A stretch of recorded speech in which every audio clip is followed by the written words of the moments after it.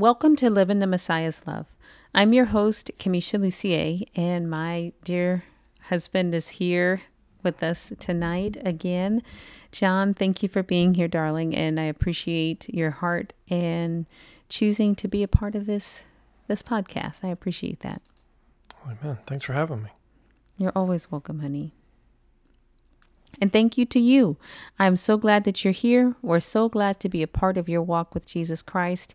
And we hope that you're growing in your relationship with him. Before we get started tonight, let's open up in prayer. Father, we just thank you. We love you, we praise you, and we exalt your name above all things.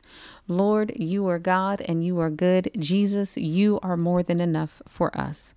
We praise you and we thank you that you are good and your mercy endures forever. I thank you for each and every one of the listeners, Lord. I thank you for your heart and mind towards them and their heart and mind towards you. I thank you for the loving relationship that you are cultivating on the inside of them and the strength that you're developing in, for, and through them. I thank you, Lord, that your grace is sufficient to help them through every circumstance and situation that they faced. We bind the hand of the adversary, the one who would come to steal, kill, and destroy. And we bind every deception that would attack and come against their minds and every theft of the word of God that's trying to go forth against them. And we break the wicked assignments and we cancel each and every one of them against your beloved children, Lord, in the almighty name of Jesus, and we cast them out. We decree and declare in the almighty name of Jesus that no weapon formed against your people, your children, and these listeners and ourselves shall prosper. And every tongue that rises against us in condemnation, we will show in the wrong, and you will as well, Lord, by our good conduct and your faithfulness and your mercy, Lord. We thank you, Lord Jesus, and we release you, Holy Spirit. We loose you to come into the situations and bring peace, rest, shalom, and wellness and wholeness and well-being to each and every one of your children, Lord, that pursue you from a sincere love, God. We thank you for that, and we just welcome you, Holy Spirit, to reveal to us your word, your truth, and the life that is in Christ Jesus that we have. In Jesus' almighty name we pray. Amen. Amen. Amen. So today's episode is A Time to Die Part 2. We're still in the intro to spiritual warfare, and we left off talking about the fact and the truth that we have the ability to choose when we will die. And we looked at what the Lord said the lifespan of man would be back in Genesis 6, verse 3. And we also compared Psalm 90, which is where people have gotten that or adopted that shortened lifespan from of 70 or 80 years. And we compared that to Psalm 91, and we looked at why there was a difference between the life that the people were experiencing in Psalm 90 and Psalm 91. We looked at the literal application of Psalm 90, and we also looked at the spiritual application that applies to all humanity, all mankind. If you rebel against God and you disconnect yourself from the life of God, then you can expect a shortened lifespan. If you remain connected and in fellowship with the Lord and constant communion and union in fellowship with the Lord, you can expect a long life. And then at the end of Psalm 91, we looked at God's response, decreeing and declaring and confirming that he will satisfy the one who has set their love upon him with a long life and show that one his salvation. So we know what God has already said. And then we're going to look back at John 10, verses 17 through 18. That's our springboard scriptures. So darling, will you read that to us, please? Absolutely. It says, "For this reason the Father loves me, because I lay down my life so that I may take it again. No one has taken it away from me, but I lay it down on my own initiative. I have authority to lay it down, and I have authority to take it up again. This commandment I received from my Father." Amen. So we also talked about the Lab 3 exercise, the mini breakout session that we did. And we covered the basic strategy of the adversary, and that what the Lord Jesus was saying here is true. And it's true for him, but it's also true for us. And if we think back and you go back and study his life when he naturally came into the earth, the adversary tried to kill him multiple times. Absolutely. Amen. They And tried to throw him off a cliff. They tried to stone him. It was repeated. amen. So he tried in the Messiah's childhood, and he tried in his adult life, and we don't have accounts of every single moment that Jesus spent on the earth, but there's no doubt the adversary continued to try to kill the Messiah. And in the Gospels, where it describes his ministry, his life in the regard to what his ministry was like, and as you said, my love, they tried to push him off a cliff, they tried to stone him, they tried to do all these various things, but he said, it's not time for that. And again, reiterating that no one took his life. The adversary didn't strip Jesus of his ability to live when Jesus was crucified. Jesus laid down his life willingly, which is something he addressed in the Garden of Gethsemane in Matthew 26, when he was conversing with the Lord, and he said, nevertheless, not my will, but your will be done. If you connect John 10, 17, and 18, and what he said in Matthew 26, 39, you see that the Father gave him the power over his own life. And then in return, the Son gave it back. The Father said, here's my plan and my will. And the Son said, yes, I'll obey that and lay down my life.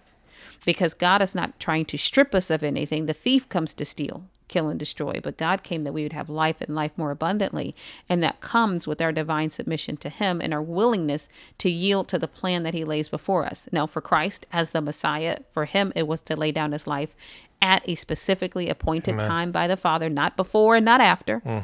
And it was specific by the Lord. So Jesus did not succumb to any attempts by the adversary to take his life, period. At the appointed time, he willingly laid it down, which the Father honored and glorified the Son because of that. Actually, so I understand that some people may be struggling with that, right? We have a say and a choice on when, on the mere fact of laying our life down and when that occurs, right? So we're talking about God's warriors. There's a military element to this, Amen. right? The kingdom has its military. The kingdom has an army, and this is training for the end time army. Now, short boot camp story, right? When you go through boot camp or basic training, whatever you want to call it, right? There is an element that they're preparing you for, a final, if you will, gauntlet or culmination of training, right? And it lasts, depending on which branch of service you're on and all these, it lasts varying lengths of time. But in there, one of the questions that gets asked, and that your drill instructors, RDCs, whatever they are, prep you for ahead of time is the question, are you willing to die for your country? And the answer is ultimately no, or should be. Although you must be willing to, sometimes, and historically, people have had to make that choice to lay down their life in defense of their nation, right? For us, it is a heavenly kingdom, right? Here in the God's Warriors thing. Now, during this gauntlet, whatever it was, battle stations or whatever you wanted to call it, right? Depending on your branch of service, there is a point where they'll go down the line one by one and ask every individual, are you willing to die for your country? So if you did not answer no, if you instead answered yes, then they said, okay. And that individual had to lay down on the ground. And now they were literal dead weight. They could not carry any more gear. They couldn't, for the rest of that exercise or training evolution, right? They could not function. They could not participate. But they were now dead weight and had to be carried and moved around and all these other things. So that also included whatever equipment, gear that they were carrying, because you can't leave that and you can't leave the person behind, right? So there's an element of that here, right? Where sometimes individuals are called to go on these missions where it doesn't look like there's any return, right? And when I'm talking natural military aspects here, but Jesus said that I have a choice, right? He says, I have authority to lay it down, I have authority to take it back up, right? He says also in there what we just read, that he lays it down on his own initiative. So he's saying, I have a choice and a say in this matter. And you saw that even on the cross with Jesus. It was like, hey, why don't you do this? And he even told his disciples, I could call down 12 legions of angels. I could get whisked away from here in a moment, in a twinkling of an eye. But it was his initiative to submit to the Father's will. Amen. Right? And we have the same thing. Right? And I'll give you another example with Peter. Jesus gives him, prophetically speaking, this is what it's going to look like when you die. Now, Peter was arrested multiple times. Right? And even in his arrest, he could have submitted and said, okay, it's my time. But instead he held on to the word that Jesus said. Said, this is what it's going to look like when it's your time. So, and you also have the miraculous event that occurs and that you read about when there are people praying and Peter is knocking on the door or on the gate to be let in, and they're all praying for Peter and his release. And he's the one knocking on the door, and they're struggling. They're still not letting him in. Right. Where the exact thing that they prayed for had happened. Amen. Not because of their faith, but because Peter stood on the word of the Lord. Amen. And chose to come into alignment with that. Amen. So what I take away from that is that we have to choose to live. Amen. For Christ. But there's a difference between when the Lord says lay down your life, there are times that it may have a literal or natural application, but in the bigger sense, it means submit your will to his. Lay down your right to choose another God and another option, and instead submit your will to him so that he can make the decisions, the best judgment, and then you follow through with that, which is what Christ did. And for him, it did mean the literal ending of his natural life, but then it also meant so much more life in eternal restoration sense of him again being raised to glory, if you will, and being glorified to again be seated at the right hand of the Father. Absolutely. So we're going to take us some time and look at some examples of people who went beyond the 120 years that the Lord says was the lifespan back in Genesis. Now, we did note in the previous episode that lifespan was not relegated to if you're good, 120 years, or if you're a righteous person, you can live 120 years. It didn't say if you're wicked, you could live 100. So it was that general goodness of God. He reigns on the just and the unjust alike, is how the Messiah describes it in the Gospels. So this is the general goodness of the lifespan. Now, because we are believers, we have access to ask for grace and mercy. Amen to that. It's not good eating. It's not clean living, except to say it's the righteousness of God and our faith in him. So we're going to take a look at 4 people in the scriptures. Yes, and you might be going, oh, but the food. God is the giver of food, and receive it with thanksgiving. Now, if he says don't eat that chicken, don't eat that chicken. If he says put back that tomato, put back the tomato. In all things, we're subject to him, and our obedience to him is what gives us entrance to grace and extra benefits, eternal life in itself. But our obedience to him is what he's after and he's looking for, not a regimented formula that is absent of God, thinking it's going to work its way into the blessing and the goodness of God some other way. So we are free in Christ Jesus. So let's just keep that in mind. So let's take a look at Abraham's life. We're going to look at Genesis 25:1. Oh, go ahead, honey. Can we do Sarah first? Well, sure. Just, there's a reason. When we get to Abraham, we'll see, because it talks about his second wife. Okay. So you'll find Sarah at Genesis 23:1. It says, now Sarah lived 127 years. These were the years of the life of Sarah. Amen. Amen. Okay, then let's go to Abraham. So Abraham. That's in Genesis 25:1. It says, now Abraham took another wife, whose name was Keturah. Actually, was it 1? No, that was 1. I misplaced it here. Oh, wait. It's verse 7. Excuse me. Oh, sorry. But he did take another wife, which is why I wanted to state that right. And then it says, these are all the years of Abraham's life that he lived, 175 years. Forgive me on the which No, scripture that's my that verse fault. that was. So verse 7. Okay, so that was it.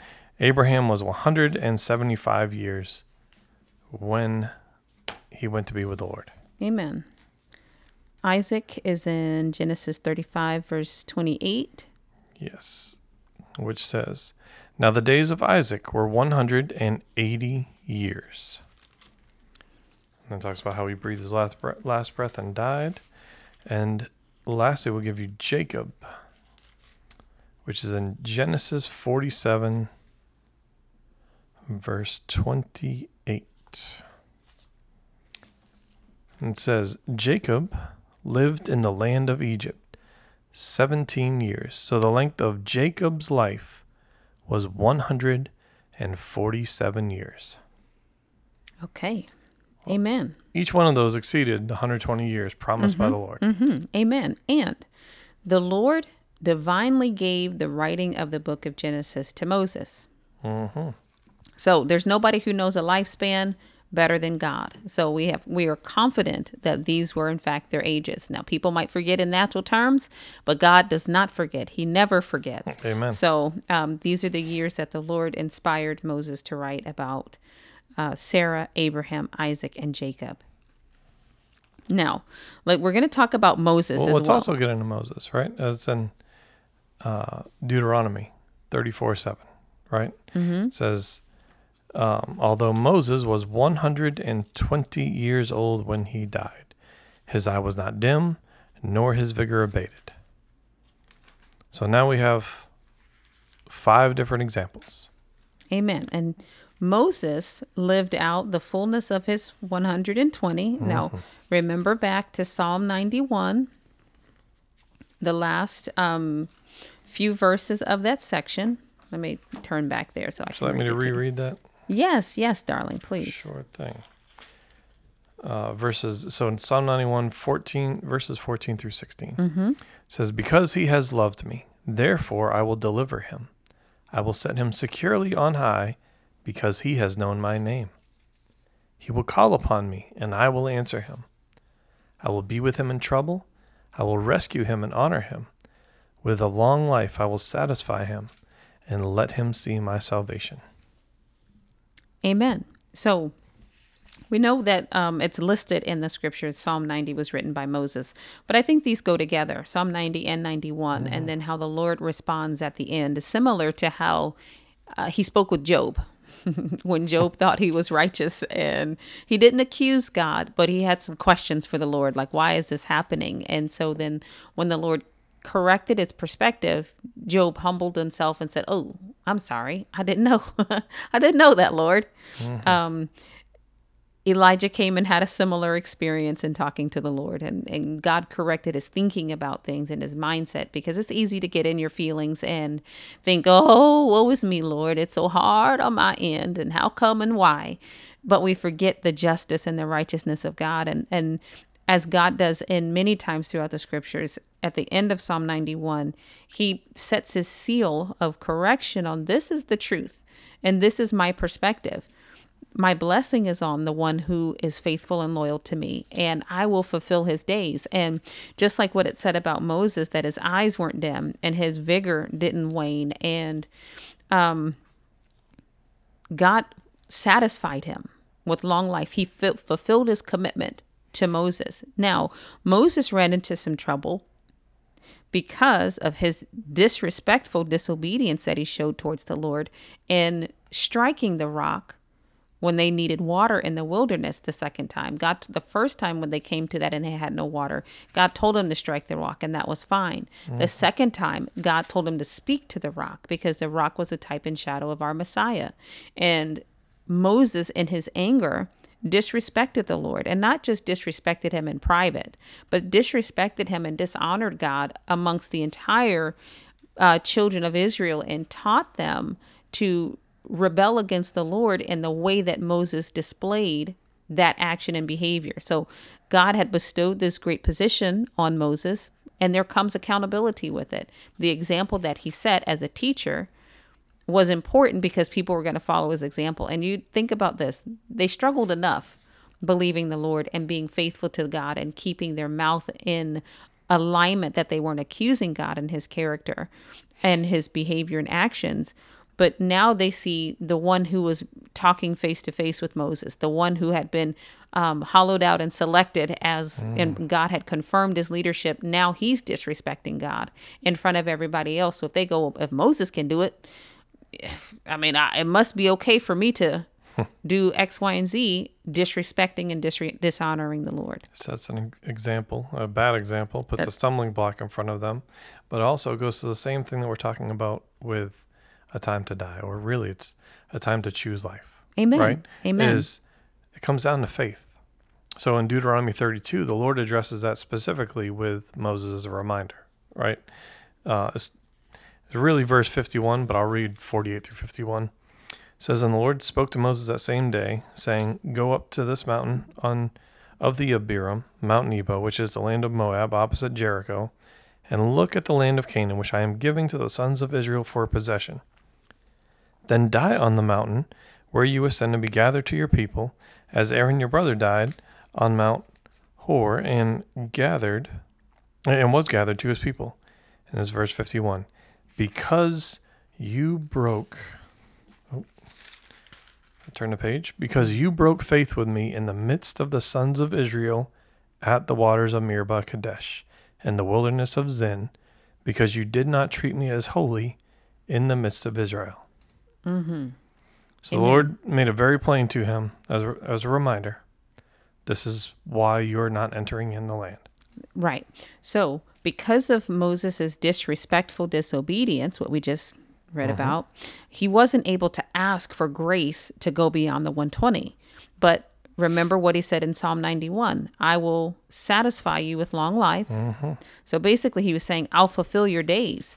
And grace, again, is not something that God owes us, as though we can extract it from him and go, well, God, you're going to forgive me on this one, and you're going to make it like, that's okay, and you're just going to disregard this. He did forgive his sin, but that there was still a consequence that was a cost of what he did. Now, God didn't separate him and send him to hell over it. No, but it did cost him the ability to go into the promised land, and specifically to ask for more grace to live beyond the 120 years. He's like, I'm keeping my word. God kept his word. Amen. And he not only satisfied him with long life, but he showed him his salvation in the way of he wasn't withered away. He was just as strong that day as he was when they left Egypt. He was just clear-sighted and clear mentally. So take note of that. God doesn't mean 120 years of brokenness, beggarly, squalor, and pain, or sickness and disease. That's not what he's talking about. Moses went out in pristine condition, and God said to him, come on up here. It's time for you to come home, which is an honor that the Lord allowed him to come home. But that's how God calls people home, not in calamity, or he translates them. Send the chariot to come pick you up. Elijah, Enoch just translated into glory. That's how God calls people home. Stephen the martyr, he welcomed him home, but he didn't call him to say, it's the time for you to die, my friend. So there's a clear distinction and a difference. But the fact of the matter remains is that even Stephen, if he had decided that he wasn't ready to come home then, I bet you he would have lived. He could have lived beyond that moment, no matter what those people, wicked people, or people who were submitting to the wicked forces in the air, the devil, no matter what their plan was for Stephen, if he decided to go further and live on, he could have lived, because God can raise him up from the dead, right? Which he did for Paul, and we'll talk about that later. And we'll look at Peter as well. James, the apostle James, he was beheaded, but he had a choice about that, and we'll get into that later. But for this, Moses, his choice had to be to come home. Now, he could have said, no, Lord, and rebelled against God, but he wasn't going to go beyond the 120 years. So that's what the Lord said. Exactly. So God fulfilled his promise to him. And also, side note, God already worked it out to also keep his promise to the rest of the children of Israel. Amen. He knew they weren't going to be able to go in the first time that the spies went. He knew the wicked report they were going to bring back. And God worked everything together so that it would work out. Even the delay that Caleb and Joshua faced, they were full of strength and vigor as well. And Caleb declared, my strength hasn't waned these 45 years that I waited. So God, in fulfilling all things, was able to work all things together for the good of those who loved him and were called according to his purpose. He was still able to keep his word to Moses, to Joshua, to Caleb, to the children that grew up in the wilderness and that were born in the wilderness. He was able to do all things and do them well. So God is no respecter of persons. Abraham, Isaac, Jacob, Sarah, Moses did not live the life that they lived because God preferred them over other people. He respects faith. That's God. God respects faith, not who you think you are or even a task that he gave you to do. He respects, do you believe his word? Case in point, that's what he said to the centurion. He said, I haven't seen this much faith in all of Israel. So the centurion was not a Jewish person. He was a Roman and one of the most disliked kind of Romans, right? He was a soldier, not just Absolutely. any old person. And one in authority. So he commanded troops. Amen. And he could have brutalized them, right? But he didn't. He actually had a good report.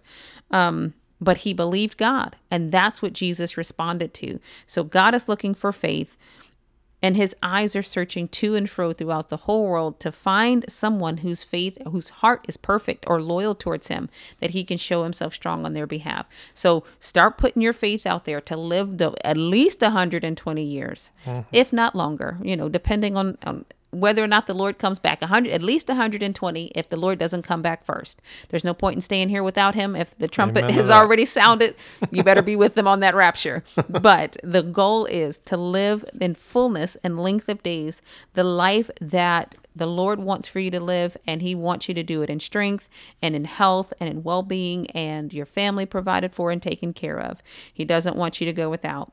So on the next episode, we're going to take a look at the confirmation of the promises and our expectation and our hope that we have in Christ Jesus. We have an inheritance in him, and it's been allotted and provided, and we need to know what that is so we can stand on it. Faith begins where the will of God is known.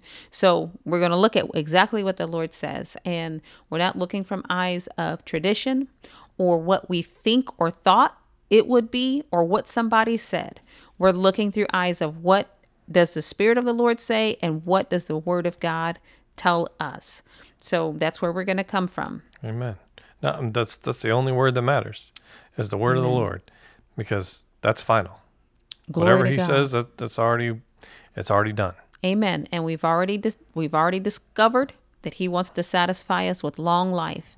And if he was good to Moses, he was good to Abraham, he was good to Isaac and Jacob and Sarah, he's good to us. Amen. Amen. So we're just going to close there today. We'll see you right back here next time. Thank you so much for joining us. Remember that we're praying for you, and live your life in the Messiah's love. God bless you. Want to know more about a day of prayer? Sign up for our newsletter where you'll get the latest updates on the ministry, inspiring messages, and coupon codes for the merch shop. Visit our website, adayofprayer.org.